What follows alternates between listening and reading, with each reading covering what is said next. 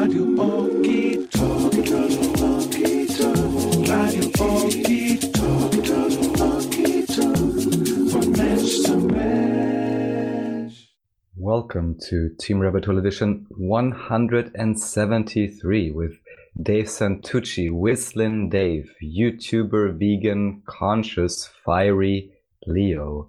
Join the team as we get to know an intriguing character who is dolphinately on the wave. Welcome and well met. Thank you. It's an honor to be here. You are a YouTuber, right? I think I realized that the other day, and I was like, "Oh shit, you're actually like big in YouTube world." If I'm not tripping, maybe it was Instagram or something, because I didn't know you from that context. No, yes and no. I'm not really big. I wouldn't say. You have more than your mom following you. I don't do it. I don't do it very often anymore. For a while there, I was really trying to get big and famous, but my thing is whistling. I do have over 10,000 subscribers, and I have that's huge, dude. I have a few million views collectively of all my videos. I have over 100. Bro, videos. Yeah, that's my biggest nothing. thing. Well, my most popular videos are my whistling tutorials. For a while there, I was trying to get, there are people who literally make a living as YouTubers, and I was hoping to do that, but... Well, they did. Don't feel bad. They did. That's all over now. So just so you know. Oh, well, anyway, it would be my dream if I didn't have to work a grind-a-day job and if I could just whistle for a living. And I have done lots of professional whistling gigs, but not anywhere near enough to pay the bills, but that's okay. It's fun. As long as you're having fun. So what we do, something at the top of the episode, which I haven't done yet, but we typically do, is correlate this episode 173, I think, to a major arcana. So that's going to be the Justice card. And kindly, Dave, just briefly mute yourself just while we're talking for longer segments. But, although your mic is pretty clear, so we can try it both ways. It's up to you. Okay, sure. So the Justice card is I reap what I sow. I choose to walk the path of truth. This is about the principles of consequences. You reap what you sow, reclaiming your power, taking an honest inventory of your life, and acknowledging your successes and your defeats. Raphael, what is the Galactic Heritage card? We have number 65. Again, Pleiades, present timeline, refining galactic lineage. Pleiadians have been involved with genetic refinement projects on Earth and other planets for thousands of years and see it as a way to be of service from a cosmic point of view. If you chose this card, then you too have most likely had this experience in other lives. This is why you have an interest in extraterrestrial consciousness in this life now. Always remember that learning about the subject is only meaningful if you see the bigger picture. Genetic projects represent the greater truth that we are all one. We are one consciousness expressing itself through many bodies. There is no separation between us. Well, Dave, did that resonate in any way between the Justice card and what he just read? Wow. I guess so. That's crazy. I was expecting you to whistle. Well, that's super interesting. That's a topic that I'm very interested in, actually, extraterrestrial involvement on planet Earth, which, there's plenty of evidence to at very least suggest that, extraterrestrials have been very involved in the development and evolution of life here on Earth for tens of thousands of years, if not longer. And, I believe in karma and reincarnation. And so the Justice card as well, that's something that's always on my mind is I would have to say I'm obsessed with the trajectory of life on this planet, the amount of suffering that happens on this planet, which is basically a kind of a predatory ghetto, I would call it in galactic terms.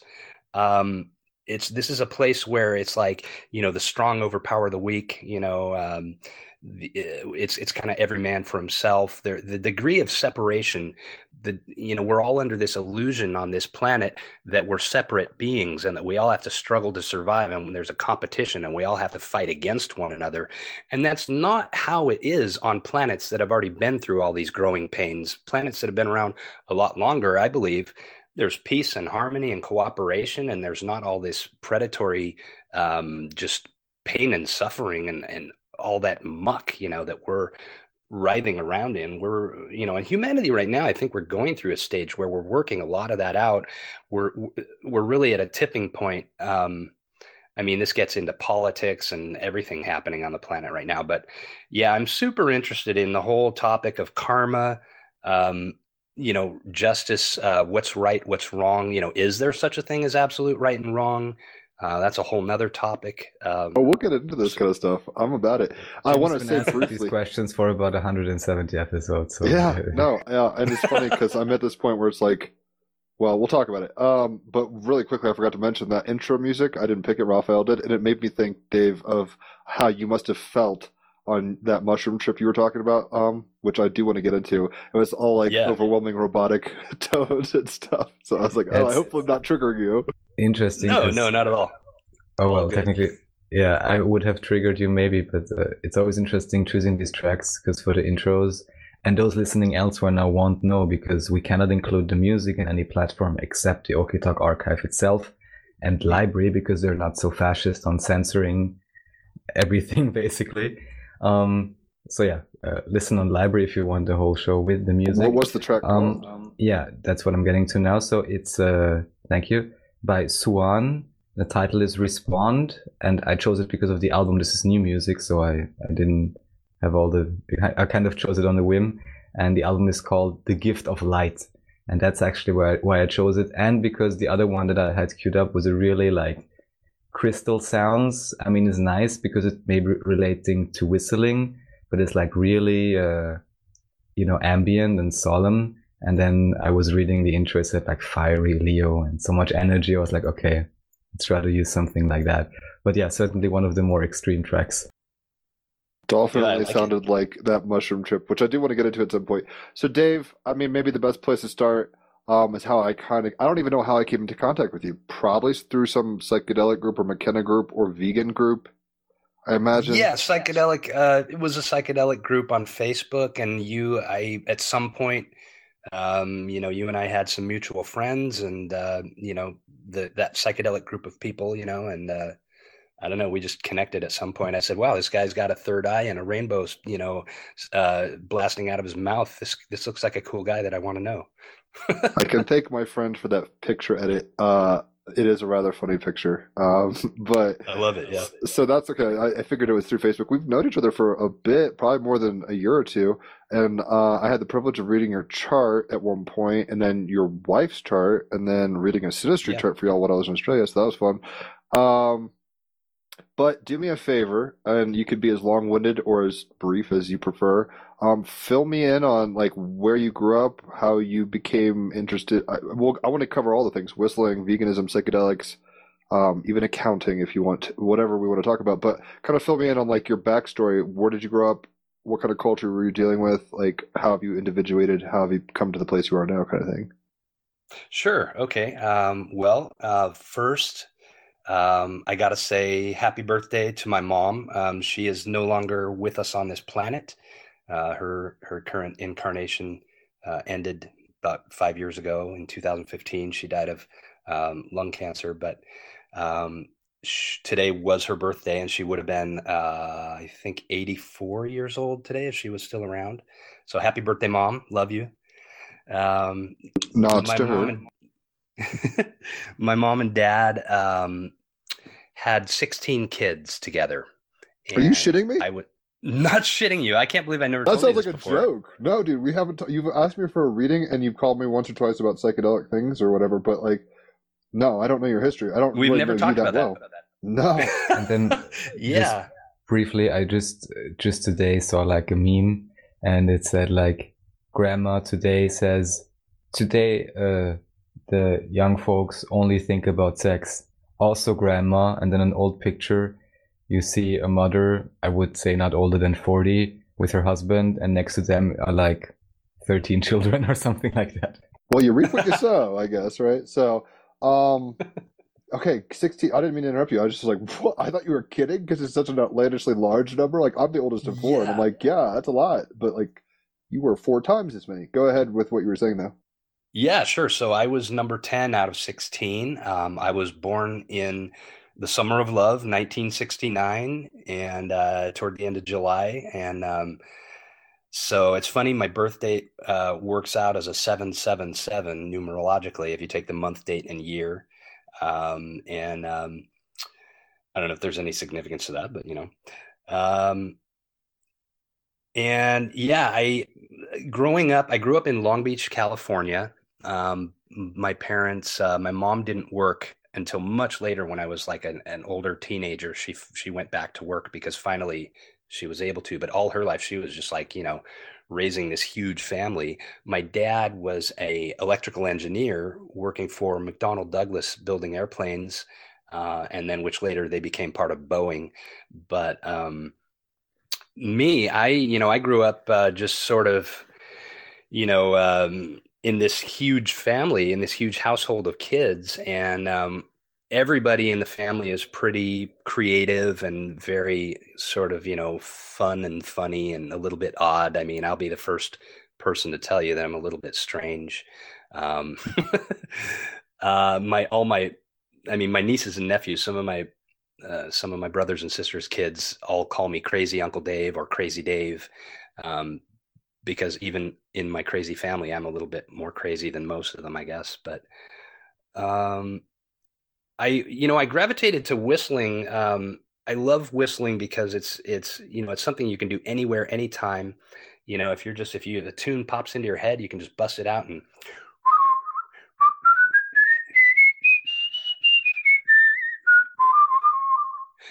um, You got a when I was warble and young. everything. Oh yeah, yeah, I love the warble. I taught myself to warble because I wanted to be able to do that. Like the loon. Oh, no, okay, the Song of the West or whatever. Yeah, the what is that? Good, Bad, and the Ugly or something. Um, well, everybody in my family whistled. My dad always whistled, and my mom whistled. And when I was a really little kid, I mean, I learned to whistle, I think, before I learned to tie my shoes. I just thought it was something everyone did, and it was as natural as walking and talking and breathing. And so that's one of my earliest memories is the time when I got my first sound out, when I first, learned how to actually produce a whistle. Um, and, as I got older, I played trumpet and I played piano and I played in jazz band in high school. And, so I was really into improvisation and just learning to, kind of let the music flow through you. The thing about any art really, and I know you guys already know this, art has a life of its own. And really the job of the artist in creating is to find that whatever it is and let it come through you, and in the beginning stages when you're not very good at a musical instrument or a medium, a lot of effort and thought and care goes into what you're doing. But as you get better with it, then you kind of get into a flow where it's like, hey, and then stuff just kind of comes through you. And that's what I find with my whistling is that when I get on a roll and I start just flowing with it, just all these crazy musical thoughts come out of me and I don't even know where they came from. But anyway, growing up in Long Beach, Southern California, it's beautiful, it's sunny, it's a lot of fun. There's the beach. I believe it or not, I've never surfed in my life. Most of my brothers surf, and I, for some reason, never did. I'm not sure why. It's something I still would love to do someday, but I'm 51 years old now and I still haven't done it yet, but I'll get to that. um, I encourage I've you been to really, try. oh, have you surfed? No, I skateboard and I snowboard, and I've lived in Waikiki 2 years. I was just in Gold Coast, Australia. And I still haven't tried surfing, but when I'm planning on moving back to Hawaii at some point Yeah. or somewhere with a coast, I will do it that time for sure. Yeah, yeah. I definitely, I mean, I hear it's just absolute bliss. I know it's a lot of fun. Um, I involved myself with music really heavily, and really my biggest obsession my whole life, really, I mean, I don't want to get inappropriate, but my biggest obsession my whole life has been sex and how do I get sex and why can't I get sex and Leo which, sun, Sagittarius moon problems. yeah, and my son is in the eighth house as well, Oh so. yeah, that'll do it. Yeah, but I by now, I mean, I've had plenty by now, of course, but growing up, I was like, man, I'm already 13 years old and I haven't had sex yet. Why? Um, yeah, I mean, I've been very obsessed with it, and it's funny because I think there's a comedian that does a bit about this, how that if everyone could get all the sex they wanted, that nothing shit wouldn't get done and nothing would get built, and that's like the carrot that society dangles out in front of you, that, well, if you want sex, you got to work, you got to provide, you got to have money, so a woman will want you. And it's I think there's some truth to that, especially in today's modern world.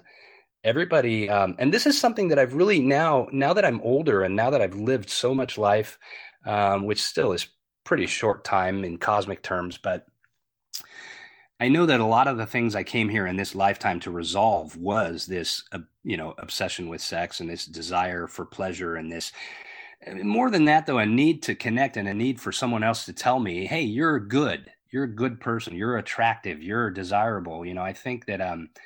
I think I came into this lifetime with a serious deficiency there. And that's I mean, why being I'm a one of Leo. 16 doesn't help that necessarily. I No, mean, I'm not sure at you all. got a lot That of was attention, but not right, ultimately, one-on-one. right. Yeah, that was something that was a challenge that I threw myself into head first, I think, because um, I think in some past lifetimes, I think I was a really rotten person, to be honest with you, because I still have a tendency Well, I sometimes would say to everyone was to some extent somewhere. I have a tendency to I have, a temper that is, I mean, my inner child is a demon baby. But I'm working through all that, and I'm really, I really, at the same time, I really, really have a deep, deep love for everyone in my heart. I mean, that's why I'm vegan. I really, I've learned that, it's not all about me, and there's, man, I don't even know where to begin, but I mean, I think I came into this lifetime to really learn how to appreciate myself and to really truly love myself and accept myself exactly how I am with all my flaws, so that I can then actually care about others and love others and not be a rotten person anymore. It's interesting too, and it's funny that it's my mom's birthday and that I end up on this topic, because when I was a little kid, my mom would scream at me, "You're a rotten little boy." And that was very hurtful, but she was right. And I'm glad my mom was so honest, because, I would do things like I would catch flies and I would tear one wing off so that it couldn't have any hope of escaping. And then I'd toss it into a spider web and I'd just watch with glee as the spider came out of his little tunnel and went and got the fly. It's really That kind is of, some eighth house shit, so don't feel too bad. yeah, it's kind of wicked though. I mean, and I feel bad about that stuff now. But I think it's interesting. What is it about human nature that makes us enjoy watching others suffer? I mean, that to me, it's almost like there is something predatory in our nature that goes way, way back in our evolution.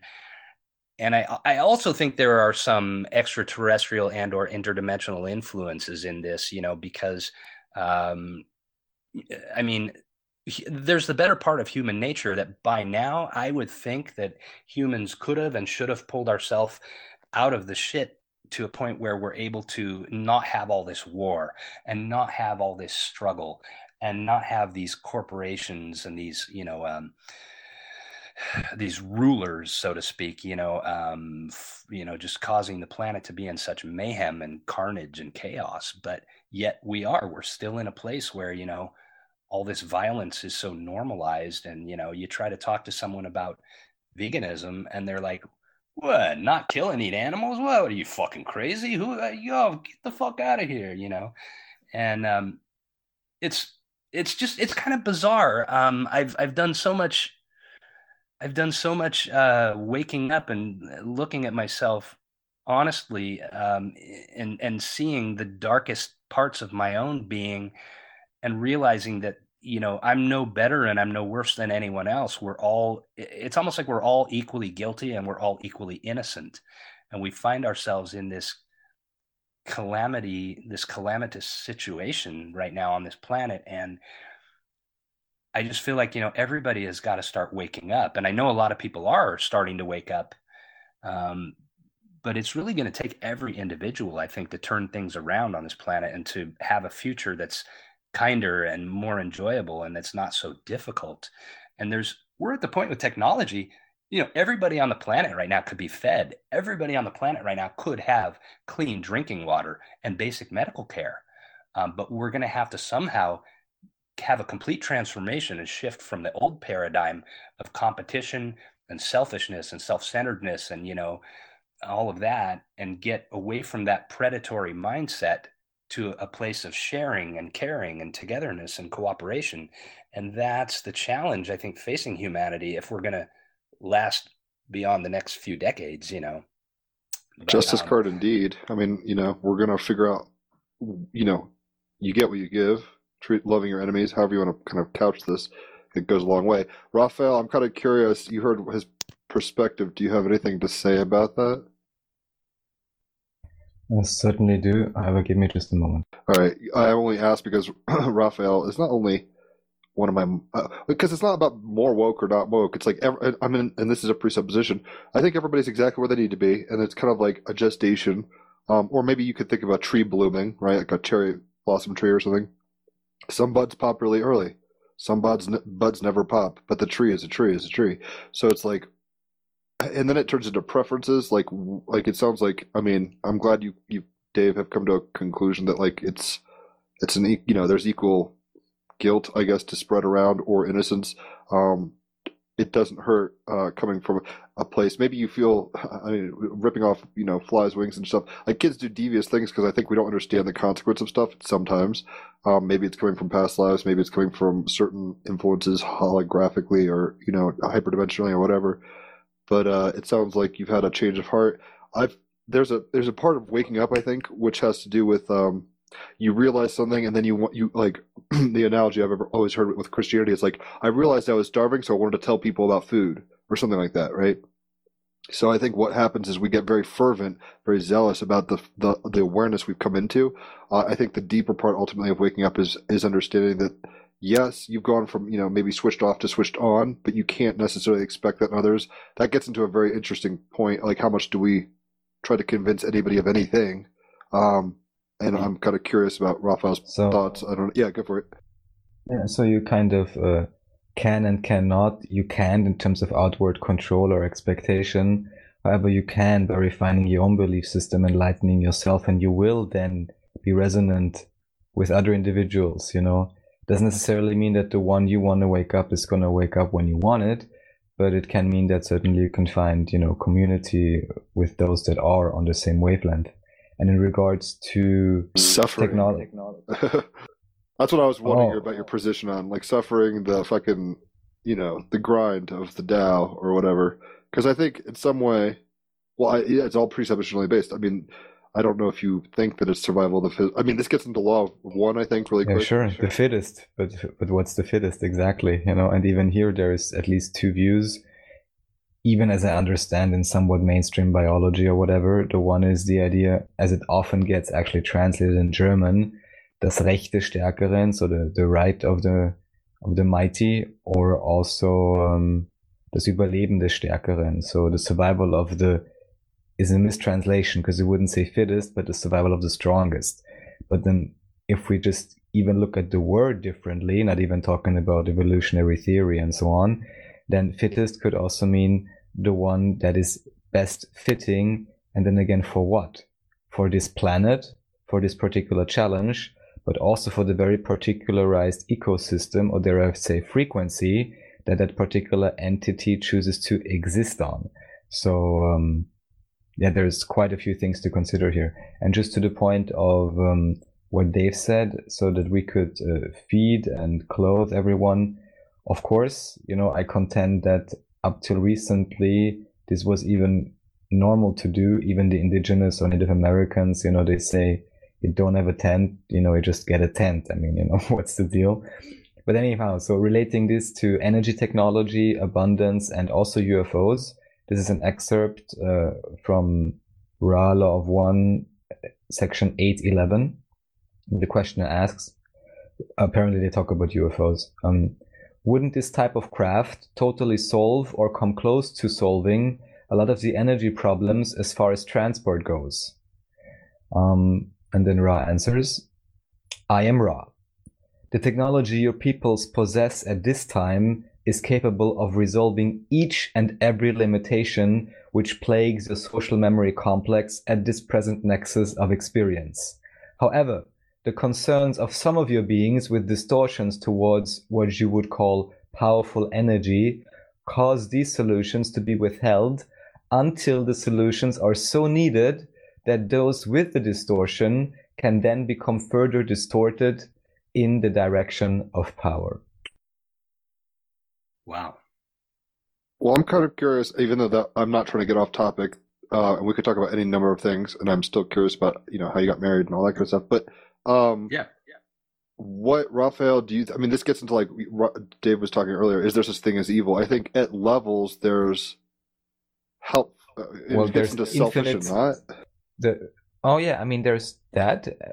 First of all, I would say there's infinite perspectives of what could be considered good or evil. And I remember for some reason, you have strange memories. And, maybe I'm making this up, but I'm pretty sure I'm not. Me actually in kindergarten, and you play whatever, I don't know, with knights or with whatever kind of things you play with. And I see two of my friends in front of me, and they want to play, and they decide to set up the game. And the question actually comes up, well, who's the good one and who's the evil one, And me, in my Orion Knight smartass way, if I remember correctly, I'm actually telling them, well, of course, from your perspective, you're going to be the good one, and the other one, the evil one, and vice versa, right? I assume that, interestingly enough, in this particular case, the question was asked actually in order to determine the winner in advance, who of course would be the good guys, whoever plays that party.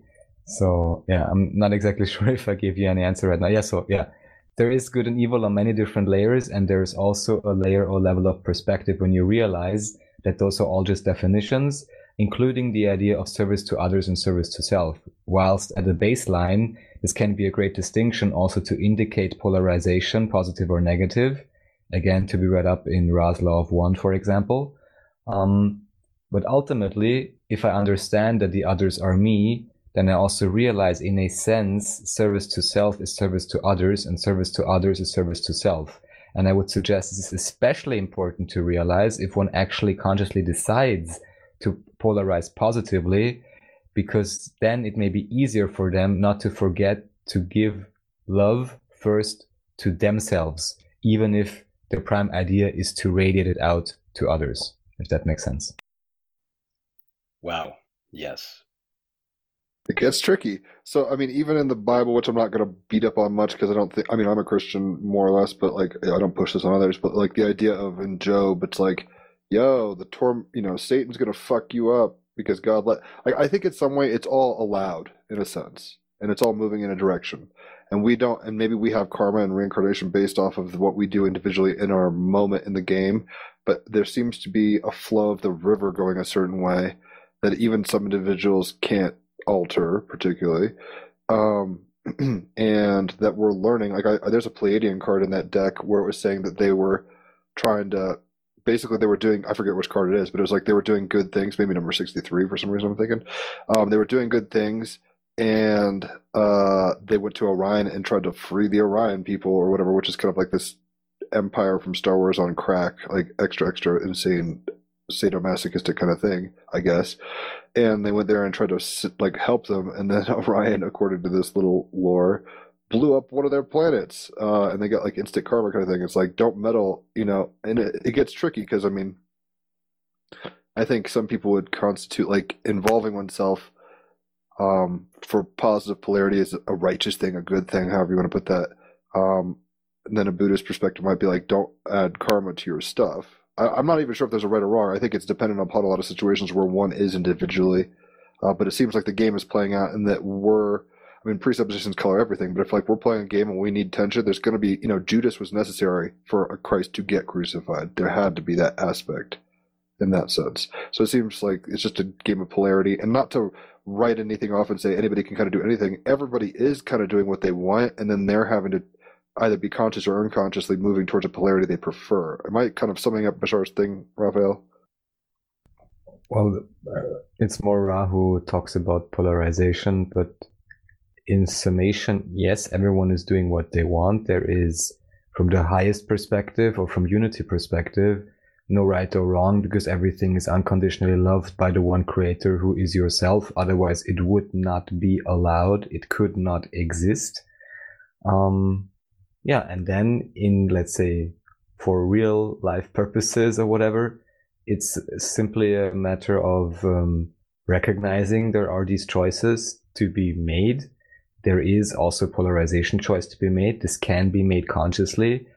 According to Ra and some others, it is even in a sense the objective of physicalized incarnation as a human to make a polarization choice and kind of, pull it Stick through to on it. this level. Yeah. So one If you're can gonna build play a Death that Star, game. build a fucking Death Star. Jesus was like, be hot or cold, don't be lukewarm kind of thing. That's kind of what maybe you're saying, where it's like, at some point we're going to polarize. So and anybody can be good, like, That Hitler. appears to be the case, right? Yeah, like Hitler, like, gave sweets to his grandkids probably, or whatever, but he was, doing crazy shit. He was vegetarian at least, Oh, okay, yeah, and an artist, I forgot, like a not, successful artist. But anyway, he had attributes in the yin of his yang that were positive, even though he did deplorable things. And then, I'm sure Mother Teresa, doubted God's existence at one point or something, even in her diary. I'll leave the I'm just using first one. cliches. I know, but just to talk about the second one in this case, about Mother Teresa, there's quite a lot of very interesting information and connections coming up, who she's been affiliated with over the years and what she actually did. And as ever so often, those individuals, portrayed as saints are a lot of things but that. So yeah, just saying that's a cliche, but it's one to be revisited, let's say. Oh yeah, Dave, what did you want to say? Oh, well, the whole topic is super interesting. You bring up Hitler, and I think that when there's an individual like that, people, the old thing where, well, if you could go back in time, would you go kill baby Hitler? If it wasn't Hitler, though, there would have been someone else who would have fulfilled that position, or that, that Those dynamics karmic... would have been expressed by the Tao at some level. You're kind of getting at. Exactly. And this may be a very upsetting concept for some people, but all of those people in Auschwitz and in all the concentration camps and everything, for that matter, all the animals that go to the slaughterhouses today, they all chose that existence and they all chose that experience for whatever karmic reasons that they wanted or needed to experience that, in order to work something out of their consciousness and learn and grow and move more toward a full awareness of their oneness with everything. And that's what I think the entire trajectory is about, is that all of us are moving toward oneness. It's interesting because the whole universe, really, if you think about the Big Bang, if that theory is correct, which, cosmologists have a lot of evidence that seem to point to that as the reality. Who really knows? But if the Big Bang is correct, you had the universe started out as oneness. It was all just one unified energy, no separation of any kind. And then it all went bang and exploded into quadrillion, bajillion pieces. And then those pieces started organizing themselves into, more and more complex forms, and you get atoms and you get cells and organisms and societies and all the way up, the chain. And I think that what we're doing is we're all kind of trying to get back to that original state of wholeness. And I think it all happened because of a desire, you know. I mean, maybe the one, the eternal infinite one was sitting there and at some point got bored and became aware of itself and became aware that, hey, is there more? And then that desire caused it to Differentiation then, might be preferable, kind of thing. yeah. So, but I do think that's where we're all headed back to. I think, and that's what love is. I think love is the same fundamental force as gravity, and it's just expressed on a different wavelength in terms of, you know, experience of conscious, aware beings or biological entities. I think love is that desire to rejoin with other fragments and to be one again. You know, it's you know, everything in the universe wants to glom together again until we, you know, like the core of the galaxy, everything in this galaxy is eventually going to end up part of that core, which is a black hole. But the black hole isn't actually black. It's only black because no light can escape from it. But what it really is, it's pure light.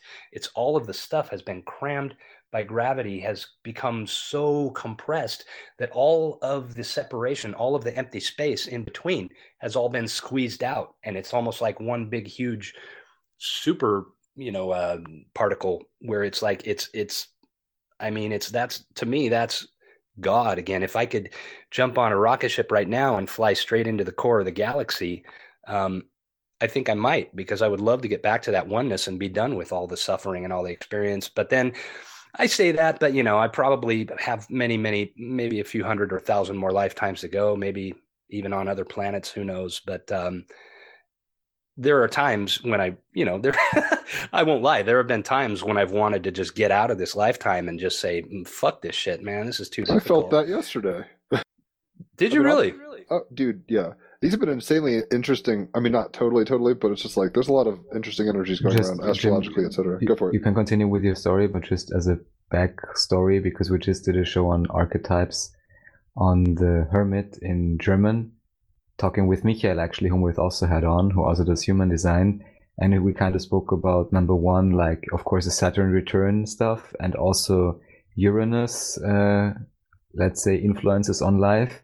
And then especially like around 28 or something, suicides, especially for males, are peaking demographically speaking. So that's an interesting, you know, resonance. Do you guys mind if we stay on the topic of suicide for a moment? Because I actually have had kind of, ever since I was a teenager, I've had this horrible tendency to just slip into these fantasies of suicide all my life almost. And yeah, it's right now is a time when, in fact, I just had my great nephew, Jonathan, who was 14 years old. He just killed himself just a couple weeks ago, and it was a huge shock to everyone in the family. And I do think that there are some heavy energies at work right now, and people now more than ever are just going like, what's the point of all this? Why am I hurting so much? And it's weird. I mean, I do think that there are some predatory, I don't know what you guys think of, the concept of archons or, interdimensional and or extraterrestrial aliens who are basically feeding off of the negative emotional energy on this planet. But I'm starting to believe more and more that that's a very real possibility, because it's just so crazy, the pressures and the circumstances in society, and how difficult it is to just relax and be happy. It's crazy. Raphael, what would you like to say to that?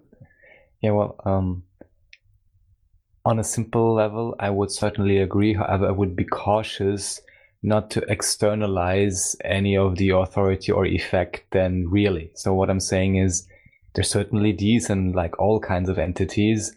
However, the only way that they could resonate with us is if we resonate with them or with that particular, frequency, energy, feeling. There's of course also, the point of the quality of the times and maybe also the quality of some variants of overarching story. I would suggest the idea of, in my preference, the complete and utter reformation of society and life upon this planet through the transition from third density to conscious and positively polarized fourth density awareness, along with, the malleability of time and space, whereas we understand, again, we are the only supreme authority in navigating within our own time space and creating our own experiences at will and through love, not through control. However, I would like to ask if you don't mind sharing, because this can only be highly relevant and symbolic, in my book at least, if an entity, especially at that age, would decide to go as too far as to, terminate their incarnation. Sure. Is that to me, Raphael? Yes. Okay. Wow. And first, I want to say I love everything you just said, because you're absolutely right that ultimately each one of us is in control of our own experience. And whether we realize it or not, we create everything that we're experiencing. And we co-create that with everyone else that we're connected with, obviously. But it's interesting because in reality, and this is really the thing that kept me from killing myself about, gosh, it was over 5 years ago, because it was before my mom died, but I was in a really bleak spot financially, emotionally. I was having a really difficult time. My son was an older teenager and he hated me, and he and I were having huge power clashes all the time. I was not getting along with my wife. I went from making, I used to be a real estate agent for about 7 years, and I made over $100,000 a year. And when the mortgage crisis happened and everything, I hung in there for a while, but eventually I too went down like everybody else did. And then there came a time when I wasn't employed. I had no income. We started to, we owned two properties at the time. And in Southern California, this wasn't that unusual. At the time, these two properties were worth $1 million collectively. And we lost all of that. Thank goodness we came out of it with our health, family intact. And, we still had our two cars, but, we lost our two properties. We had to do short sales. They didn't actually go all the way to foreclosure. We did short sales. But I went through a really, really rough spot in life where everything that I had been working for decades was just coming unraveled at the seams. And I came to a point where I really, there was one time I was working this job at the time now where I was selling credit card processing services, and it's a cutthroat business. Nobody wants to talk to you. Everybody's already got credit card processing. They're like, yeah, you can save us money. Get out of here. We get 100 calls a week. We don't want to talk to you. And it was a very difficult sales job because you had to be so persistent. You had to make, over 100 calls a day just to find one person willing to talk to you for a couple of minutes. And then you had to find some way to get them to be interested in maybe seeing if you could, provide a better service than the one they already had. And so it was a very difficult sales job. I don't recommend it. They'll hire anybody with a pulse because, it's that business is all about money. But I'm very grateful I had that job too, though, because it really taught me to be assertive, whereas I've never before was assertive. I never, ever before could stand up for myself or be persistent. My whole life I've run from any kind of conflict. And which is part of why too I became so unhappy in my marriage, because I let my wife run the show for many years. And I would try to stand up to her here or there when something was important, but I would always end up caving and crumbling because I guess I just hadn't found that fierce part of myself, or I was afraid to ever let it out because my whole life I've been trying so hard to be a good person. I was raised in a Catholic family. My mom definitely taught me right from wrong, even though I didn't have a very good grasp of it when I was a little kid. But, I've always tried so hard. I've always wanted everyone to like me. And this is, I know, a Leo thing. I've always been trying so hard to show everyone that, hey, I'm a good person. You can like me. You can trust me. I'm good. Like, let's get together and have fun and be happy. But, to a large extent, too, a lot of that was kind of just a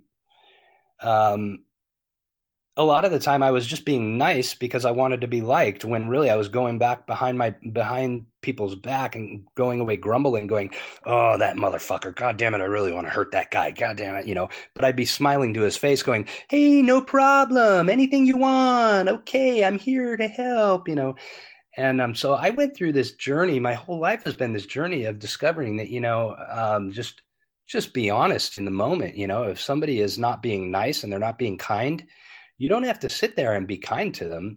Like I think there's an interesting manipulation that happens sometimes with spirituality where, people are taught or people are led to believe that, you have to be nice all the time. You have to be kind. And, this is kind of the whole, there's some people they take the whole light and love thing a little bit to the extreme when no, there comes a time sometimes when you have to say, hey, wait a minute, I'm going to draw a boundary here.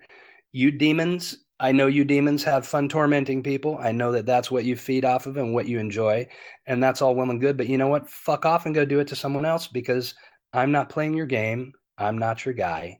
I don't like that. And I don't want to experience that, And there does come a time where just because you respect the existence of everyone and everything, it doesn't mean that you have to have that be a part of your experience. It doesn't have to, I don't have to allow that in my space, sort of thing. But anyway, I'm bouncing around to a million topics and getting way off topic, but where I was going was never feel bad. The whole suicide thing. I did come to a point I guess it was about maybe 6 years ago, maybe 5.5. I literally was coming up with a plan to end it all because I had a big sale fall through, as they always did. I had so many big sales fall through. I once again couldn't pay the rent. I had already borrowed thousands and thousands of dollars from my parents to pay the rent, and they didn't have any more money to lend at this point. And I was going to have to go home. It was the end of the pay period, and this sale fell apart. And I was going to have to go home and tell Debbie, we're not going to be able to pay the rent again, and we can't borrow any more money. And I didn't know what to do. And I was hatching a plan. I was like, okay, this is it. Like, I'm really going to do this. And I was going to throw myself into traffic on the freeway, which is horribly irresponsible because that would involve someone else. And I don't know why I thought that was an okay plan to kill myself, but I don't know. That just seemed like the thing to do. It made sense at the time. Don't know why. Anyway, a coworker of mine at work actually noticed that I was really having a hard time. And this guy is Mr. Positivity. And to this day, he'll text me out of the blue. Every few weeks, I just get a text from Bobby that says, Dave, the universe has amazing, wonderful things in store for you. He's he's like this. Yeah, he's this motivational, wonderful, positive. I mean, he at the time he was a godsend. Literally, he was an angel because he sat me down and he was like, dude, something's really wrong with you today. And I was like, oh, go away, Bobby. I don't want to talk about it. And he was like, no, I know you. And, you're usually pretty resilient and like, what's going on? And he badgered me for over a half hour until I finally caved. And I finally told him, look, this deal fell apart. And, and I just told him my whole situation. And he was like, that's permanent. What you're experiencing right now is temporary, but what you're talking about doing is permanent. And don't you think that it's something you could regret if you were to do it? I was like, yeah, I know, Bobby. But it was like, I just couldn't see any other way out. And you really want anyway, to he made me, yeah, he made me take a book. He lent me a book and I read that book, and it's to this day, it's a cherished book. It's one of the best books I ever read, but it really brought me back to my core beliefs, which is that we're all 100% responsible for everything we experience. We create our own reality. The external world is a mirror of your internal world. Any situation that you have, this book was great because it gave me the concept of a workout situation. It's a very generic sounding self-help title, but this book is super deep and super psychedelic. It's called Be Who You Want, Have What You Want. Change Your Thinking, Change Your Life. And that book is by a guy named Chris Prentice, and he's the co-founder of, I forget the name of it. It's some addiction recovery place in Malibu, but they were one of the first to like, kind of buck the paradigm that addiction is something you're stuck with forever and you have to manage it day to day. He said, no, you can cure addiction. You can, if you can get to the root of the problem. I guess his son Pax Prentice was a heroin addict for like 13 years or something like that. And they tried everything and he kept going back to it. And then finally they had a breakthrough where they discovered what the pain was inside him that was causing him to be an addict. And he cured himself. And then they started, I want to say the name of the place is Passages. I don't know. But anyway, that's That not really sounds familiar. central. Yeah, it's not central to the book. The book is all about consciousness, and it's all about, in fact, there's a chapter called Consciousness. Um, and it's all about, the whole book is about consciousness, and it's about how you create your reality and how, if you're going through a difficult situation, you can't run away from it. And if you do, you're going to create that same situation in some other form for yourself until you learn what you need to learn and grow in the way you need to grow so that you don't keep creating that for yourself again. And it's just a fantastic book, and it helped save my life. And my friend Bobby helped save my life because he made me commit to read at least 10 minutes a day from that book. And I did. And I ended up being so engrossed with it. I read much longer than that every day. But, the thing that book really woke me up and brought me back to my core beliefs, which is karma and reincarnation. And there's no getting out of anything. So, Raphael, when you ask, what do you think about the concept of a being choosing to terminate their existence? Well, even as you asked the question, we are infinite, eternal beings of awareness. We're pure awareness. We can't. Dave Santucci, he could terminate himself. Certainly, I could bring an end to this current existence and this biological body, but that doesn't end anything. In some form, my consciousness, my awareness, my energy, my desires, my karma, that is going to continue on. And if I were to do that, I most likely would find myself in a situation 10 times worse. I'm going to have to start all over. I'm going to create the same problems for myself, the same situations, maybe with other people, maybe with other details.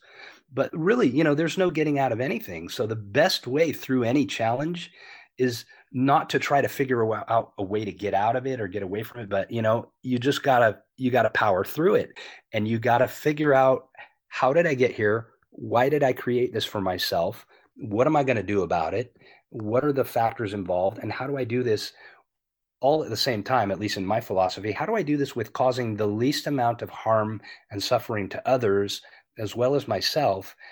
Because, I feel like that, like you said, the Buddhist concept, of piling more karma on yourself. Well, if I find myself in a shit tangle of just a mess,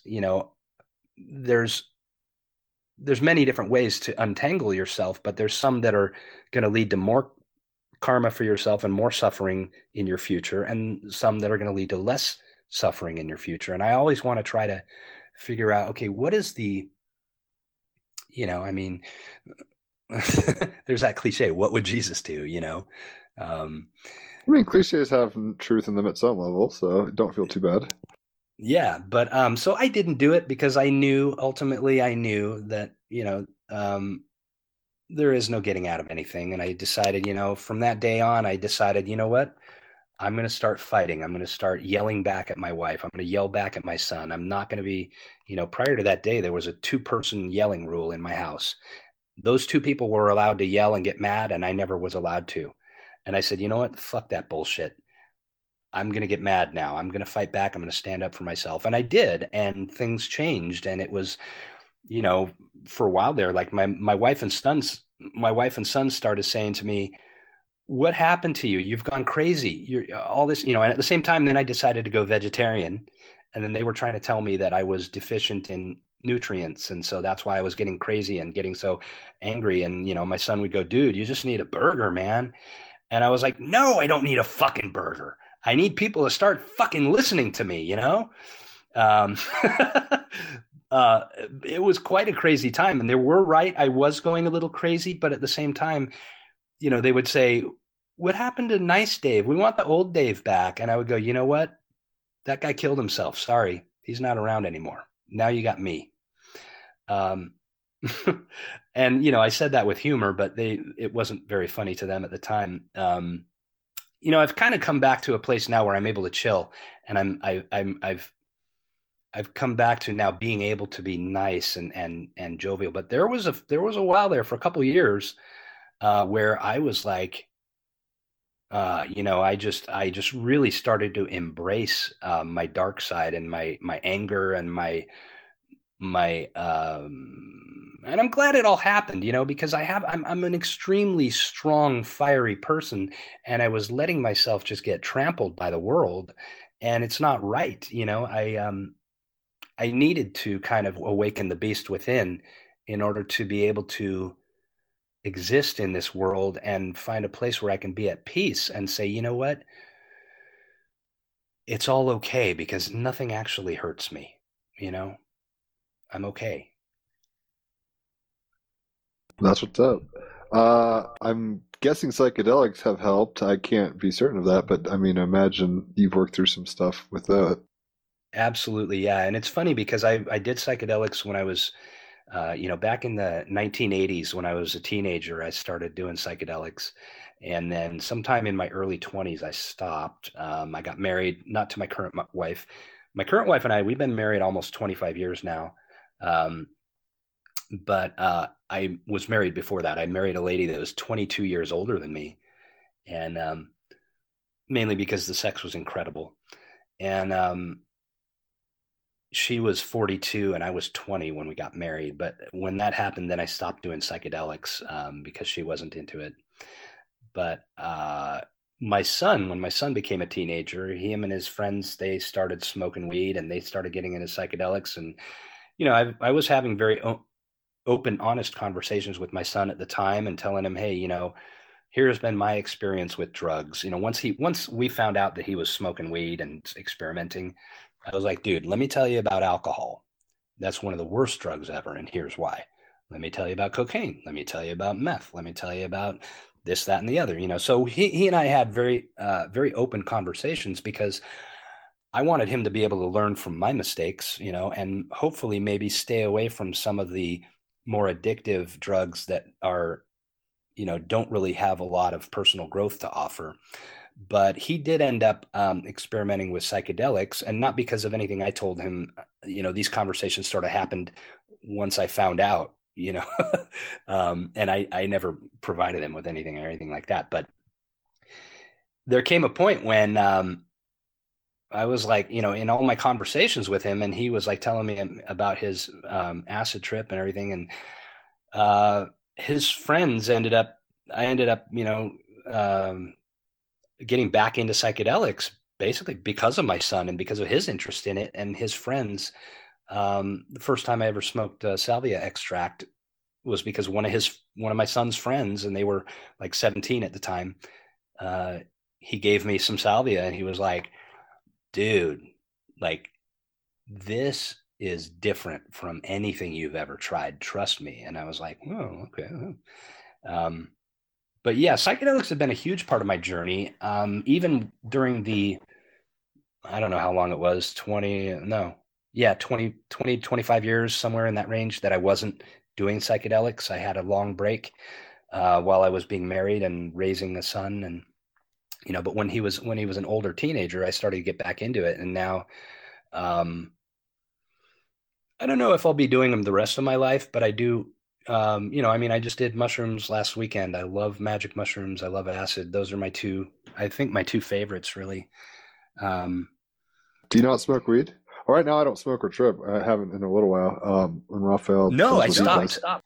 You don't do cannabis though. Yeah, you seem like more. I mean, not to say that potheads aren't sharp, but you seem more like you're on acid generally. Well, let me tell you, I was a Yeah. huge weed smoker.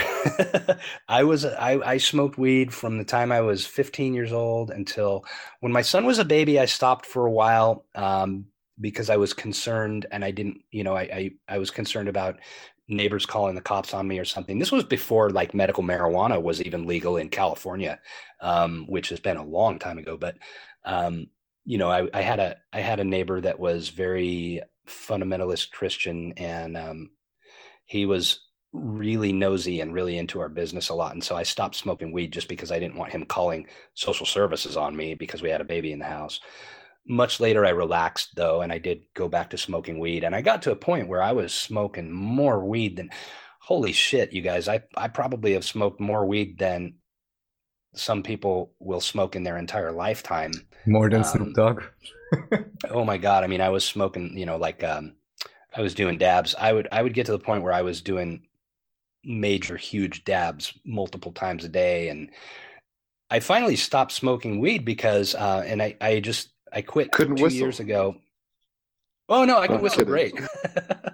I thought your lung capacity was shot. You're like, it's one or the other. No, well, yeah, it definitely affects that. But no, the main thing was I got to a saturation point where I was like, you know what? I'm not even I get it. enjoying. Yeah. I mean, It's like I Alan just Watts. If you get the message, hang up the phone kind of thing. exactly. And so, yeah, it's been in December, it'll be 2 years for me with cannabis. But maybe I'll smoke it again someday, but I don't feel like I ever need to again. I mean, and I enjoy having more physical energy. I enjoy being a little bit sharper and not so, the thing was I was using it as to anesthetize myself against my emotions. I was using it to try to escape, because weed makes you feel really good. And it's really easy to ignore things that aren't quite right. And it's really easy to not get upset about things when you smoke weed. But there were things in my life that weren't right and that I wasn't addressing and that I needed to, and um, I'm glad, I'm glad that I decided that maybe I didn't need the weed anymore. And it did. There are still times, there are times when I'll have a little bit of anxiety and I'll be like, man, like, dude, like even just with work, even just trying to get my work done during the day, like I'll just get aggravated and I'll be like, why is everyone so stupid? Or whatever. I get frustrated and it's like, but I would rather learn to calm myself and learn to become centered without that crutch because it really did come to a point where weed was a crutch for me. And I now I have a fantastic ability to just feel that whatever I'm feeling, but then breathe and then just learn to just go, okay, you know what? It's okay. It's all temporary. This will pass. This too shall pass, whether it's something major, whether it's something minor. Um, you know, it's it's really funny because, our basic I think our default mode as humans is to be content and to be happy. If we're fed and clothed and we're not in pain and, if there's nothing major going on, it's really easy to be happy if you can just be. But we're in this culture that has taught us that you have to have this and you have to feel bad about this and you have to feel bad about that. You're not good enough. You're not smart enough. You're not pretty enough. You're not handsome enough. You're not strong enough. You're not fit enough. You're not rich enough. You're not successful enough. Whatever it is, we have all these million little bullshit distractions and reasons that try to pull us out of our happiness and that try to cause us to not be content and not be at peace. And really, there's very little we actually need. We need oxygen, we need food, we need water, we need shelter, and we need human contact and love. And that one can be very challenging sometimes in modern society. But, there's very little we really actually need to be happy. And we've convinced ourselves, we've allowed society to convince well, I guess, we've consented to it, obviously, as we're talking about. But, we've got to a place where it's so hard to be happy because of all this fucking bullshit. Pardon my French. Oh, I don't care. It's funny because there's something called the Gene Keys. I don't know if you've ever read it. You probably find it fascinating. And today I was reading a Gene Key. It's based off the I Ching and gets into like human designs and genetics and temperaments and stuff. But so it's like psychedelic occultism, but with science backing it somewhat. So anyway, there was a Gene Key we're talking about, and there's 35 Gene Key today, which is how old I am, and it was talking about hunger. And it's like there's a genetic level of hunger that programs us to always, even when we're sated, we start wanting to think about the next meal or something. There's this, and that's kind of why suffering exists. That's why war exists. That's why, people rape people. This is, like people aren't satisfied essentially, and they're not in that place of happiness, which is inherently available. But whether it's not, not being fully present or cultural programming or chemicals or whatever, we choose to think, and it can be any number of things, whether it's like, oh, when I get that paycheck, I'll be happy, or if I go to this vacation spot, or if I have that experience, or if I do this drug, or if I meet this person, or we externalize a lot of our happiness, and it might even be genetically programmed into us to some degree. We will overcome it at some point, but we have to be able to essentially, I mean, the book was saying something to the effect of like, I forget what it was kind of saying now because it's not right on my mind, but the idea is like, we'll evolve out of that. It's about grace, essentially. Once we start realizing grace, and it's like we have what we need, like you were saying. It's like we could choose to be ambitious, but like knowing that monkey mind part of us and that part of our culture and archonic force or whatever isn't the driving mechanism. Once we kind of make that shift, that is what becoming awake it means, I think. I mean, Buddha means awake, so it's like waking up is an understanding at some level of the context you find yourself in and having sympathy and compassion for yourself as well as others who find themselves in a similar situation. Raphael, what are your thoughts on hunger and addictions or whatever we're kind of talking about? Well, what's certainly true, as Dave mentioned, is that if you can get to the root cause and resolve it, you can change everything. Same as with any belief system, what we mentioned last time, I think. Or with Paul, if you really look at it and you find the root cause, in this case, the root belief or the core belief, you can identify it as nonsensical if it's negative, because you are eternal, immortal, and unconditionally loved. And then you can change anything and everything. And in terms of hunger, there's a lower, quote unquote, lower level in terms of animal consciousness. Like, the lion doesn't start, workaholic type hunting for weeks. So then he has to build a refrigerator to save up his food or something like that. It's always how the joke goes. But there is also a higher version of that, which is, in a sense, well, quote unquote, higher, synchronicity itself. Or Jim, you always give this good example about the birds and the bees or something like that. And these frequencies are certainly accessible. However, here I would say, as with everything, it's really not so much a matter of circumstance. It's really very much a matter of individual alignment as to how these things will be experienced. That they are there in terms of culture, conditioning, and let's say collective fields, for definitely effing sure. However, of course, we are all asked to deal with it individually, and even just being aware of these different experiences or perspectives may give us some freedom in choosing how we wish to respond to these, let's say, stressors. So, it seems like we're all kind of getting to the point of an agreement and such that whether it's all good and we choose it from a higher plane or whatever, but there's core issues that we tend to distract ourselves from, whether justifiably or not, is, to varying degrees of, availability there. But how have you guys learned and dealt with your core wounds? And I'm kind of curious how your salvia trip was, because I haven't done that. Wow. Do you want to go first, Raphael, or you want me to? Well, maybe actually we could do a quick music break, come back in about 4 minutes, and then you can just start, with whatever aspect you'd like. All right? I picked this song because it has whistling, Dave. It's for you. Oh, sweet. Well then, enjoy. Welcome back to Team Rabbit Hole Edition 173 with Dave Santucci. So, I heard Salvia Divinorum. Yeah, I was curious about how we deal with identifying, hang-ups in order to overcome them with, honestly, and maybe that's just a part of the process. If we honestly ask, we'll honestly get the answers, but our egos tend to get in the way and we tend to only want to hear what we want to hear. But I also was curious about that salvia experience. I have smoked it once, but it didn't have anything like what people describe. I've also heard that, there's a percentage of people, like 20% of people don't even have an experience. Maybe I'm in that category, but what have you guys done, salvia? Dave has, but what was the experience like? Well, I've smoked it 3 times, and the huge trip that I had was the second time. The first time I just kind of had a sort of weird, you know, funny little, awareness of like this swirly energy, and there was this really giggly ridiculousness to it. Um, and but I didn't really go deep. But the second time I smoked it, and before I talk about that, the third time I smoked it, I only smoked a tiny bit because, to be honest with you, it took me like 2 years to get up the courage to try it again. And even then, I only took a tiny little pinch.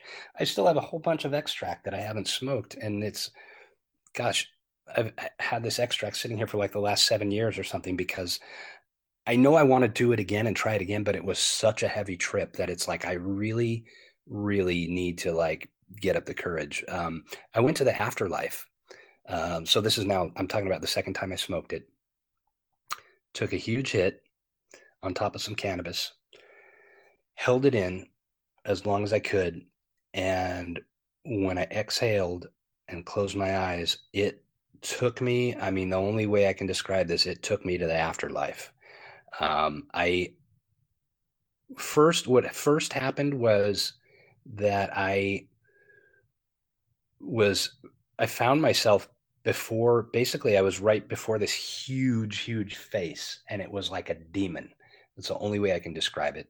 It was this really, it's funny. We were just talking about hunger. This thing was like this hungry, it had like a sexual hunger toward me, and it was looking at me going, ugh. It was like, it had these huge lips, this huge tongue. It was dripping. The whole thing was very wet and gross. And it was a very immersive experience. It was like, it was kind of like a part of me, and I was a part of it. I know you guys have experienced that sort of feeling on psychedelics where you're kind of merged with your environment and there's no clear boundary between self and outside of self.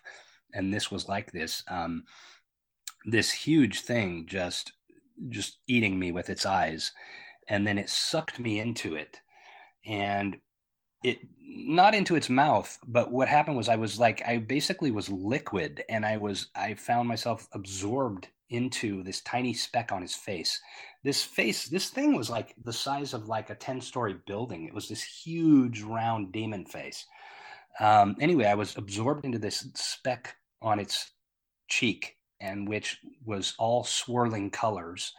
And now I was this liquid color. I was like rainbow colors just cascading down a staircase, an endless staircase, it felt like. And I was just cascading down these stairs, and I was liquid, and I was completely out of control. And at this point, I was forgetting that I was even human. I didn't know who I was or what I was or where I was. I was just in this state of horror and panic and trying to pull myself together and resist what was happening. And I was just completely deconstructed, and I was just at the mercy of this experience. I was like, holy fucking shit. Like the words didn't even exist. I was just like, ah, it was crazy. So finally that subsided. This cascading down this staircase endlessly as this liquid color turned into then a swirling, like round motion of swirling colors. And then I became aware of some laughing voices. And one of them was my sister Anna. And at that point, then I started to regain some awareness again of who I am. And I was like, that sounds like my sister. Like, where am I? What's going on here? And then everything sort of subsided. And now I was in this wheel, and I was like a ball of energy. And I was connected by these long, rubbery strings of energy to other balls of energy. And all of us were people in this wheel. I left out a part, actually. Before I saw the face of that demon, the first thing I saw was this flash of this huge flesh wheel. It was like this huge circle, and it had to be like 100 or 1,000 people all mashed together. And it was all these writhing legs and arms writhing together in agony. I only saw that for a split second, and then was the demon face. But anyway, back to fast forward to where I was now. So now I'm in this wheel. And it was like each one of us was like a station on the wheel, and there had to be, I don't know how many, if it was 12 people or 20 people or 30 people or more. I couldn't really see the whole thing. I could just kind of see my immediate zone and the people to either side of me. And again, we were just balls of energy with eyes, kind of like something out of a Nintendo video game or something. But I was aware that we're all connected in this wheel. And then I started to become aware that my siblings were there, some of them, my sister Anna, my brother Jerome, and I could recognize them somehow. I knew that that was them. And I was like, hey, wait a minute, you're here and you're here. And I was confused because I knew I was in the afterlife. And I didn't remember how I got there. I didn't know that I had smoked salvia or anything at this point. I just knew that ineffably I knew I was in the afterlife. And I was confused because at the same time, I was kind of aware that those people are still alive. And so I was like confused why though they were here with me in the afterlife. I was like, you're here and you're here. And as soon as I said that, everybody in the wheel all chimed in like sing song, and they all went, we're all here. We're always here. And I was like, oh, we're all here. We're always here. What is going on? And then I settled into this really just comfortable place that I know I had been to before. And it was this vast, almost basically infinite purple zone. I was just purple energy. Everything was purple. There was nothing else but purple. And it was this buzzing purple energy that was just so, oh my God, it was bliss. It was the most peaceful, blissful, wonderful place, if you could call it a place. And I knew I had been there before. It was almost like home. I was like, this place, I know this. I almost felt like I was remembering where I was before I was born or something. I don't know. But I definitely knew that place, that purple zone. And I was in there. I felt like it was there forever. I mean, it felt like an eternity at the time. When that subsided and I started to become aware of the wheel again, I felt like I had been in the purple zone for months or years, or I don't even know how long. It was just an incredibly like timeless experience. It was, I don't even know how to put this into words. But then I found myself back in the wheel, and then everybody in the wheel was like, okay, it's time to roll. And I was like, no roll. And I instantly became afraid because I somehow intuitively knew that if the wheel were to roll, that was part of the mechanism of birth and death. And that if we were to roll, I was going to get ripped out of my current lifetime as Dave, and I was going to be born into a new baby body. And I didn't want that because I didn't feel like I was finished as Dave. And so I was going, no, don't roll. And everybody in the wheel was going, wee, it's time to roll. And they were laughing, and it was the most hilarious thing to everyone that I was scared. They were all just having the best time. They thought it was hilarious. They were giggling and laughing, and, hey, and I was like, no. And I think I've never been more scared in my life. It's funny because that one salvia experience was both the most wonderful, blissful experience of my life when I was in the purple zone. And it also was the scariest experience of my life when I was faced with that big demon face at the beginning. And then at the end, when the wheel was going to roll. So the wheel started to roll, and I was fucking freaking out, and I was like trying to resist it, but I couldn't. The force of this was just so powerful. I couldn't do anything to resist it. And the wheel starts to roll. Just about now, the salvia starts to wear off, and I catch a glimpse of my son's face. And I was like, and by the way, he was my trip sitter. He was there with me in physical space. So I saw him, and he was looking at me, and I was like, Dominic, I started to become aware that I was starting to see the room a little bit. And I was trying to think of something I could say to let the others in the wheel know that I couldn't go through with the roll because I had something really important I had to do back in the physical world. And so the only thing I could think of was I said, Dominic, help me. I'm stuck in another dimension, and I've got to get home because it's almost dinner time. And he confirmed afterward that I said that out loud, which is the only thing I said out loud during the whole trip. So the wheel is starting to roll, and finally I start finding myself becoming more and more aware of the room, and then I could see my hands, and now I was on the ground. I started out sitting on the couch but I was actually on the floor now, and I was looking at my hands, and I was kind of just in a crawling position on the ground. And I guess I had started leaning forward to fall out of the couch, and my son actually helped me down.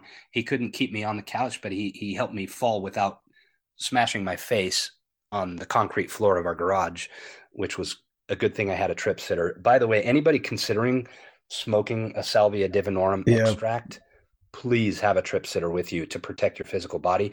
Because, man, if you go someplace else, you're literally just not there. It's like the ship is still running, but there is no pilot. There's no, you're gone somewhere else. So yeah. So anyway, I came back to the room, and then it was like I asked my son, "How long have I been gone?" I felt like I had been gone for like months. And I go, "Dude, how long was I gone?" And he goes, I don't know, 5 minutes. And I was like, "No way," because I felt like I was like, dude, it had to be much longer. I mean, tell me at least it was like 45 minutes or an hour or something. He goes, "No, well, I don't know, man, maybe 7 minutes. I don't know." And I was like, oh my God, it was crazy. It was just crazy. And it took me about 2 hours. We went after a little while, we went in, we had dinner with my wife, and I just felt like in a Memorable state of- dinner. You're just like, what the fuck? Yeah, I was in a state of non-reality. Everything seemed so fake and rubbery. This is the thing. Okay, everything over there was so vivid and so real. It was much more real than this place. I don't That's know what how- everyone says. I concur. Yeah, I don't know. Now, have you experienced that, Raphael? That Yeah, so I feeling can- of that. I can briefly share my experience. It's not as, let's say, much story based as yours, so it's much shorter. So a few years ago, I was with a friend of mine. We got some. I mean, this is interesting in this case because this is even technically legal almost everywhere, I think. Although it is like incredibly powerful. It's definitely not something I would recommend smoking for fun or like put a little bit in, because at least then for me, it just tastes really bad and gives me a headache. I mean, maybe that's just me. But I don't think it's just me. So here it's more like, going for the saturation point, I would say. So I smoked it like through some kind of a tiny bong, actually. I think even 2 times, but it was normal. It was no extract. Also, I got some extract just like you. I also had it laying around because I knew what it could do, and then I gave it to a friend. So yeah, similar kind of feelings there. However, what happened in that experience was that I smoked it and, just laid back. And yeah, recommendation definitely, start on the floor and have everything full of cushions. Certainly, trip sitter, all of that, especially with this, highly recommended because just like you said, you can completely log out in a sense. I would say I have not maybe reached that level of saturation in terms of what you described, but it was good enough to get an experience. So basically what happened, I have this huge Ganesh tapestry, and it kind of started to look like an assortment of hands or something. It was just the first image, and it was like, okay, this is kind of interesting, but whatever. And then I close my eyes, and I actually end up in a view that I call the operator room or the architect's room of the Matrix. However, only in the sense that I have one view, and in that view I see plenty of screens. And these are actually screens that are kind of like camera angle views within my room of me actually laying in that room. I couldn't like make out details, but I was aware that's what it was, and just see like some variations of that, but all on one screen.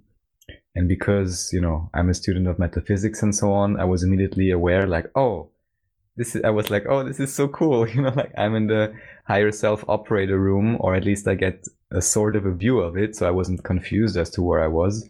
I was just excited. At the same time, I could say like, I see myself from this perspective. Great. It's like the higher self, reality arranging perspective, can see many screens at once. But hey, at the same time, I'm still in my body. So I didn't completely lose that connection or awareness. And then I realized in my body, I'm incredibly amused by the situation. So I'm just laughing like mad for a few minutes.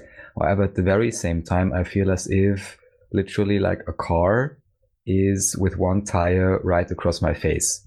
So my face feels kind of strange, but, I'm aware that I'm in this specific state. So I'm not like worried or anything, but I'm mostly amused. And then what I do for the next few minutes is I just keep laughing and switching back and forth consciously between my body consciousness and this higher self level perspective. So yeah, great fun for sure. Wow. I haven't done that, salvia. Well, I smoked it once back in high school because we couldn't find weed, and I didn't have a reaction, but some kid thought he was a panther. So, I mean, like I said, I might not have the receptor for it or something, but the whole this feels more real than life kind of mode is definitely how DMT was for me. Right, it's the same story. I mean, Yeah. are they similar chemically, or what's going on there? Actually, well, my understanding is that salvinorin, and this is part of the reason why it's still legal in so many places. Most psychedelics are alkaloids, and they affect certain receptors in the brain. And like, for example, psilocin, which is psilocybin, your body metabolizes it into psilocin, and there's a chemical chain that's actually identical to the major piece of DMT. So they're very related chemically as far as the molecular structure. But salvinorin A is something completely different. It's not related to any other psychedelic in terms of the molecular structure, and so it's not an alkaloid, and it doesn't. It only affects one receptor in the brain apparently, and I forget what that is. I want to say it's an opioid receptor, and they don't really know how it works. They're still trying to figure out what it is and why it's so powerful. But it's So just to support you briefly, according to Wikipedia, salvinorin A is structurally distinct from other naturally occurring hallucinogens because it contains no nitrogen atoms. Hence, it is not an alkaloid, but rather it is a terpenoid. Terpenes are, I think, also those things that are in cannabis, like a heap of them. It also differs in subjective experience compared to other hallucinogens and has been described as dissociative. Well, I guess with this part we can agree. wow, yeah. So, what about mushrooms and LSD? Those are, I would say, cannabis, mushrooms, LSD are the drugs of choice for me. What did you like about those particularly, Dave? Wow. Okay. Well, this. How much time do we have? 10 or 20 minutes. I want to know Well, I'll about try whistling to- competitions and shit too, but maybe we'll just have to get you on another time. Oh, I mean, that's Can't another hit whole all the story in itself. I'll tell you, actually, though, whistling, I became really good at whistling, and especially with controlling my warble. The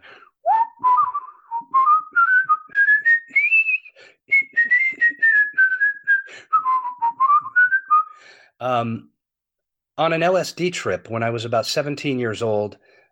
Went to see Grateful Dead at Irvine Meadows Amphitheater in 1987, I think it was, or it might have been 86. It was somewhere right in there. And I was on probably, I guess, 3 or 4 hits of acid. And I started whistling. And this was after the concert. This was later in the parking lot when everybody's just hanging out and everything. But I spent a lot of time whistling, and just I closed my eyes, and it was like I could feel everything, every muscle in my mouth and everything. And I just developed this incredible control over my whistle. And I wish I could say this on YouTube, because people all the time on my YouTube channel, they're like, "Oh my God, how'd you get to learn to whistle so well?" And I'm like, "Well, Acid, I've man. I've been whistling since I was 3 years old, and and all that." But really, the reality is, like, I really had a huge breakthrough in my whistling ability on LSD. Dude, I love mushrooms and acid. That's really, I think those are my favorite drug as well. I started doing them when I was a teenager. They really helped me. This goes back to, we were talking about uncovering what are your deepest wounds, and what are what is it that prevents you from being able to be at peace and be happy in life, and to love yourself and accept yourself. And so Jim, I know I've told you this before and you're aware of it. Raphael, I hope this is no shock to you. I sense that it probably won't be or any problem for you, but I'm bisexual. And when I was a teenager, I was really struggling with starting to become very afraid that I was gay, because I was having these thoughts and fantasies of having sex with men, and It was really, by the way, I'm not allowed to talk about this openly on social media. I don't mind talking about it here on this podcast because the people who are not supposed to hear it will never hear it. But basically, the rule is, and by the way, my wife knew this about me before we ever even really became heavily involved romantically. She knew this on the second date I told her, because I want to be open and honest about it with people. But the rule is I'm not allowed to talk about this openly on social media until my wife's parents both die, because she just doesn't want to deal with them and doesn't want to have to hear it or have an, it'll be like a major calamity if they were to find this out, although they'd have to be kind of stupid to not have figured it out by now, but whatever. My favorite color is purple, and I make no secret of that. And I have always, when Proposition 8 was happening in California, and I was very outspoken on social media about the fact that gay people should be allowed to get married and everything. So it's kind of like I haven't done a huge job of trying to hide it or anything. But it's unfortunate too, because in our culture, in Western culture, it's like, or maybe in a lot of cultures, it's kind of like, well, if you're okay with gayness, then you must be gay too. Maybe now times have changed. Kids these days have it a lot easier than I had it growing up. But in the 1980s, it was right when AIDS happened and the whole AIDS scare, and there was even more hostility than usual toward gay people. And growing up in Long Beach, and I've always been very, very girl crazy. I love chicks, and I always was trying to have sex with girls too.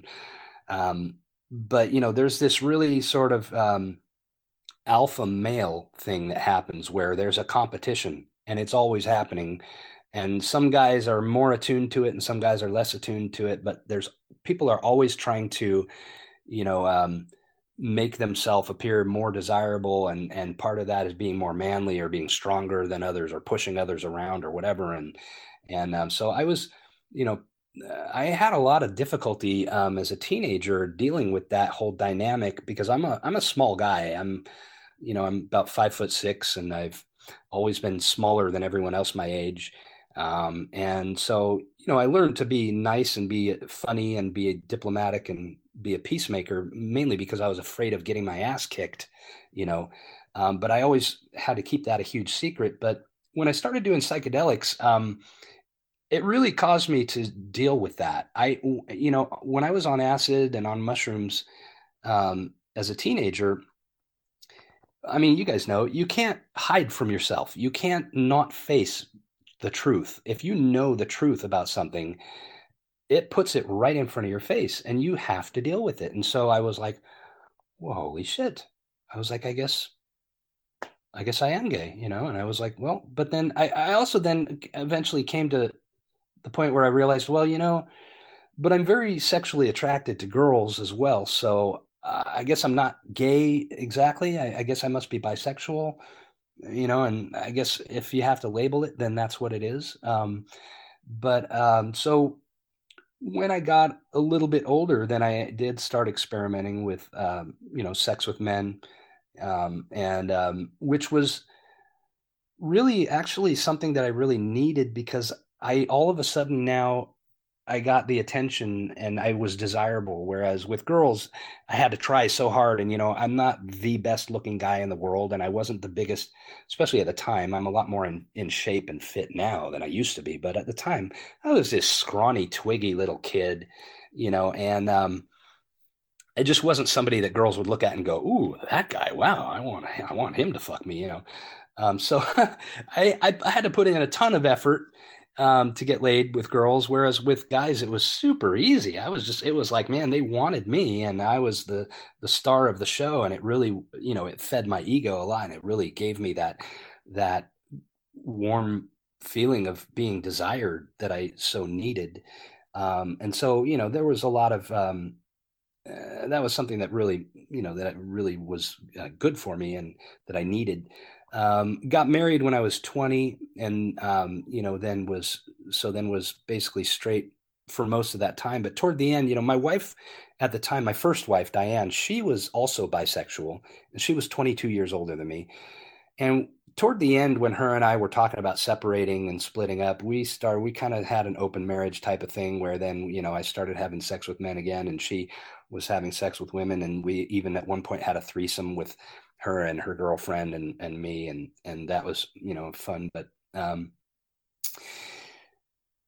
anyway, but then when I married, Debbie, my wife now, all of that completely stopped. I lived for a long time. I felt like, well, you know what? I don't have to experience that ever again. I'll be fine just being straight.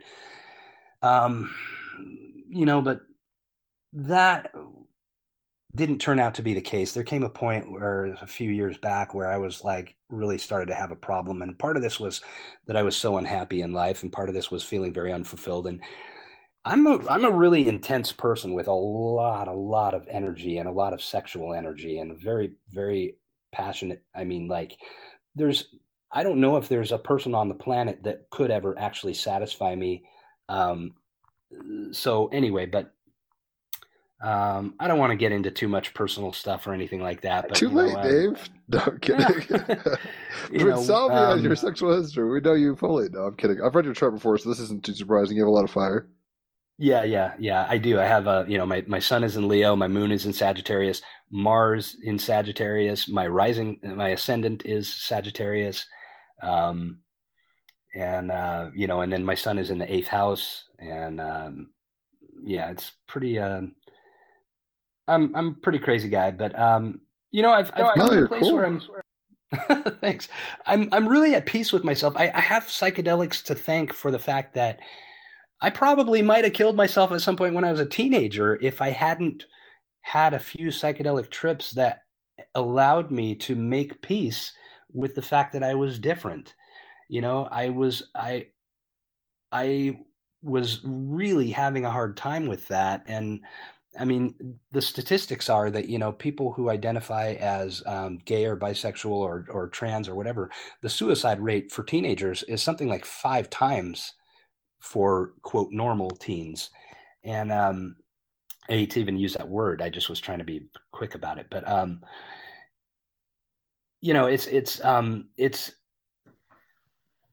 it's really a tragic thing that people are made to feel like that they're not, that like somehow like that, you're going against God or you're going against nature or whatever. And psychedelics really helped me to understand that, hey, if something was not okay to exist, you actually said this earlier today, Raphael, that if it wasn't allowed to exist, it would not exist.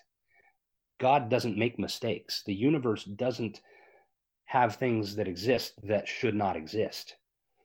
And which, when you start to talk about things like the slaughterhouses and the meat industry and all the suffering that goes on and the predatory nature of this world and all that, it can kind of get a little bit horrifying to think about that, but that is the reality. Everything that exists is part of this experience, and all of it is. This is actually something I wanted to tie back and ask you before. So thanks for bringing it up again. Go ahead. Yeah. In terms of veganism, because I generally agree. Me myself, not that it's about definitions, but I'm very much vegetarian for many different reasons for quite a few years, and mostly vegan, same for many years. And some, there's much more to say about food and diet from many different perspectives. However, I would also certainly agree that any, cattle or whatever living and dying in a slaughterhouse on some perspective has chosen that incarnation, especially again, then for animals, the experience is of course quite different than for humans. However, then how for you do you still make the choice or reasoning? Maybe I almost feel like this would be a question Jim would ask, but I don't know. That you would say, well, they made the choice, but still you choose to be vegan, and kind of if it would go your way, then they wouldn't be slaughtered anymore. So how do you make that connection for yourself? Wow, that's a great question. And it's one that I've answered for a number of different friends because they know my beliefs on karma and reincarnation. So here's how I see it. Yes, each of us chooses our family and our birth circumstances and our lifetime and most of the major events in our lifetime, and maybe there's a little wiggle room here and there, and maybe there is a multiverse, and that's where all these variations happen in these different timelines. Who knows? I don't know about that stuff, but the cows, yeah, they chose that existence for whatever their karmic reasons are. um I the reason I'm still vegan, even knowing that, is because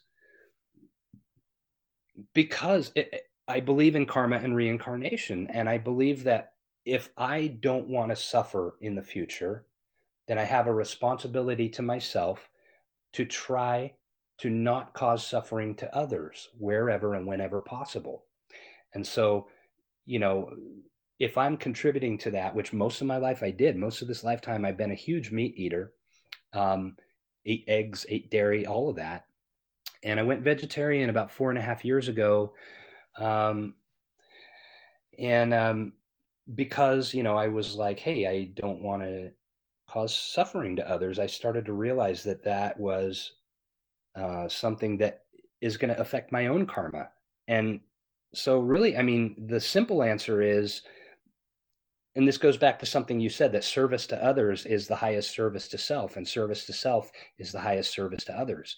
Um, if I continue causing that suffering to others, knowing the horror that these animals go through, that that's their life, and if I don't care and I just do it, then I feel like that I'm creating karma for myself that I'm going to have to answer for, and I'm myself am going to have to choose to experience that kind of suffering until I learn that it's not nice to do that to others.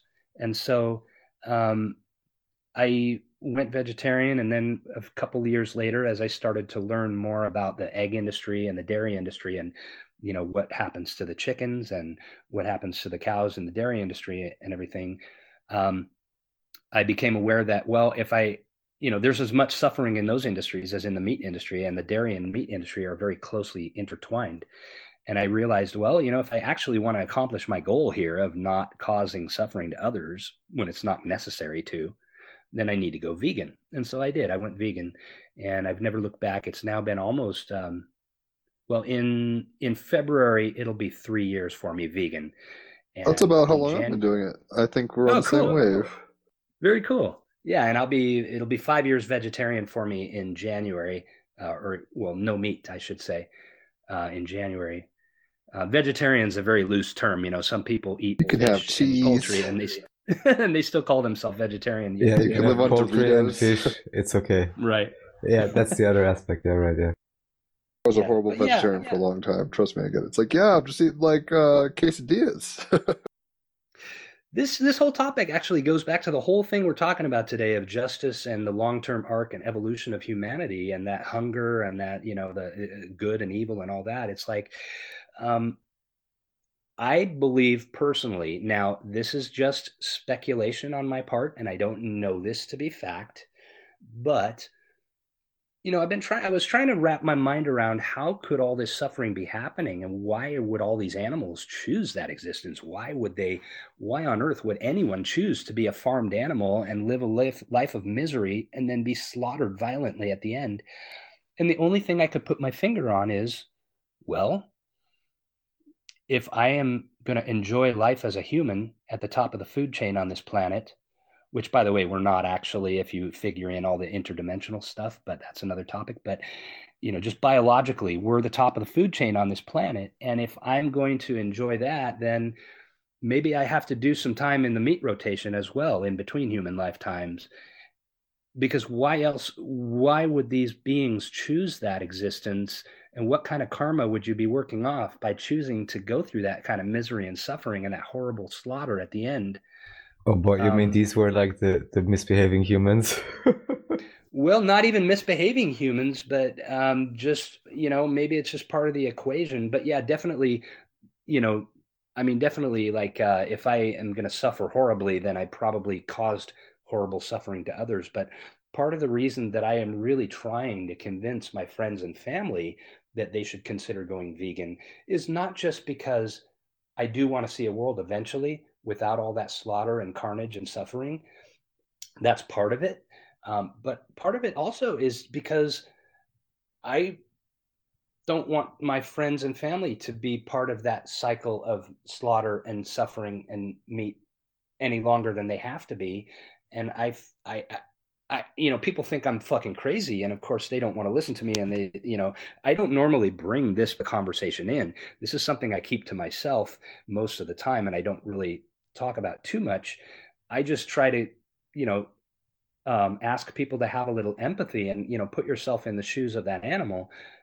If that was you, we're so indoctrinated in this culture. I mean, I was from birth like everyone else, that animals don't matter. They're not as important as humans. Their suffering doesn't matter. But, Yeah, but then when one you good example, but one simple one. I mean, I'm a bit into I know a little bit about veganism and some perspectives.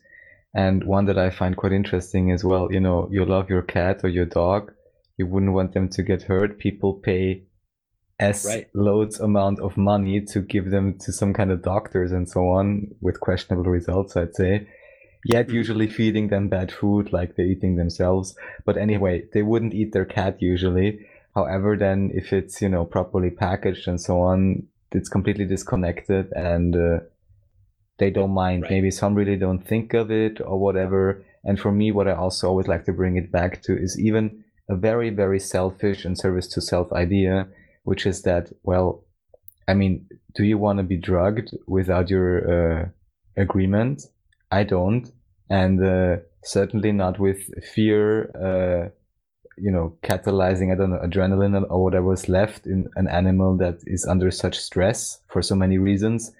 Antibiotics, vaccinations, maybe GMO food. I mean, there's so many things, or even from a self-preserving viewpoint, I could not recommend eating mass-produced meat to anyone. Absolutely. Yeah. Jim, what are your thoughts on the whole, karma and the animals choose to be there? And are you kind of on the same page what I'm thinking? I mean, there's no way to prove this, I guess, on the one hand, but at the same time, I guess I started becoming vegan when I had seen like a PETA video in Acid Afterglow. Like I had tripped and then I saw something and I was just like, oh my God. And I just couldn't unsee it. I guess I just decided, like you were saying, I didn't want to be part. I mean, life's already a shit show. Like, why add to the suffering? Like, it's already hard enough. Like, I don't need to be ignorant. And isn't there also some kind of a saying like there will be war on the planet or something like this as long as slaughterhouses exist? Yes. Yeah, that's true. That's one of my favorite sayings that I put in some of my social media posts about my veganism is everybody wants to change the world, but they're not even willing to change what's on their plate. Peace on earth begins on your plate, you know? Well, that's maybe bottom line. I don't disagree with you. I'm just not sure. I mean, we're gonna have to get you back on because I want to dissect your mushroom trip where you were talking to archons and all this stuff. We have another guest waiting in the wings, so I'm gonna have to wrap it up here. But bottom line, Cool. we'll have you on again. You're dope as fuck. I mean, I knew you were Team Rabbit Hole ever since we started talking, and I am glad that you gave us your time today. Hopefully, you and Debbie are doing well, and yeah, like I said, we'll have to get you back on. So thanks so much for coming on. Any parting thoughts? Dude, thank you guys, man. Thank you so much. No, that's it. Just much love to everybody out there. Especially anyone who's experiencing difficulty. It's really weird times. There's major, major things happening astrologically and planet wide, and just hang on and hang in there and take it a day at a time and remember to breathe and just find your center and remember that all of this is temporary and we all chose to be here for this. And any small ways that you can enjoy happiness here and there, like indulge yourself, and don't take it all too seriously. I'm guilty of this myself. Like it's really easy to take all this so seriously, but all of this is just a story unfolding and we happen to be plopped in the middle of it. But it's all good. It's all going to come out in the wash. It's all for the highest good, and we're all progressing back toward full awareness and unity with the one, and that's what it is. So That's what's up. So it is. Thank you, and thank you for listening. I'll catch you all in the next now, and enjoy yourselves. Radio Okie Talk.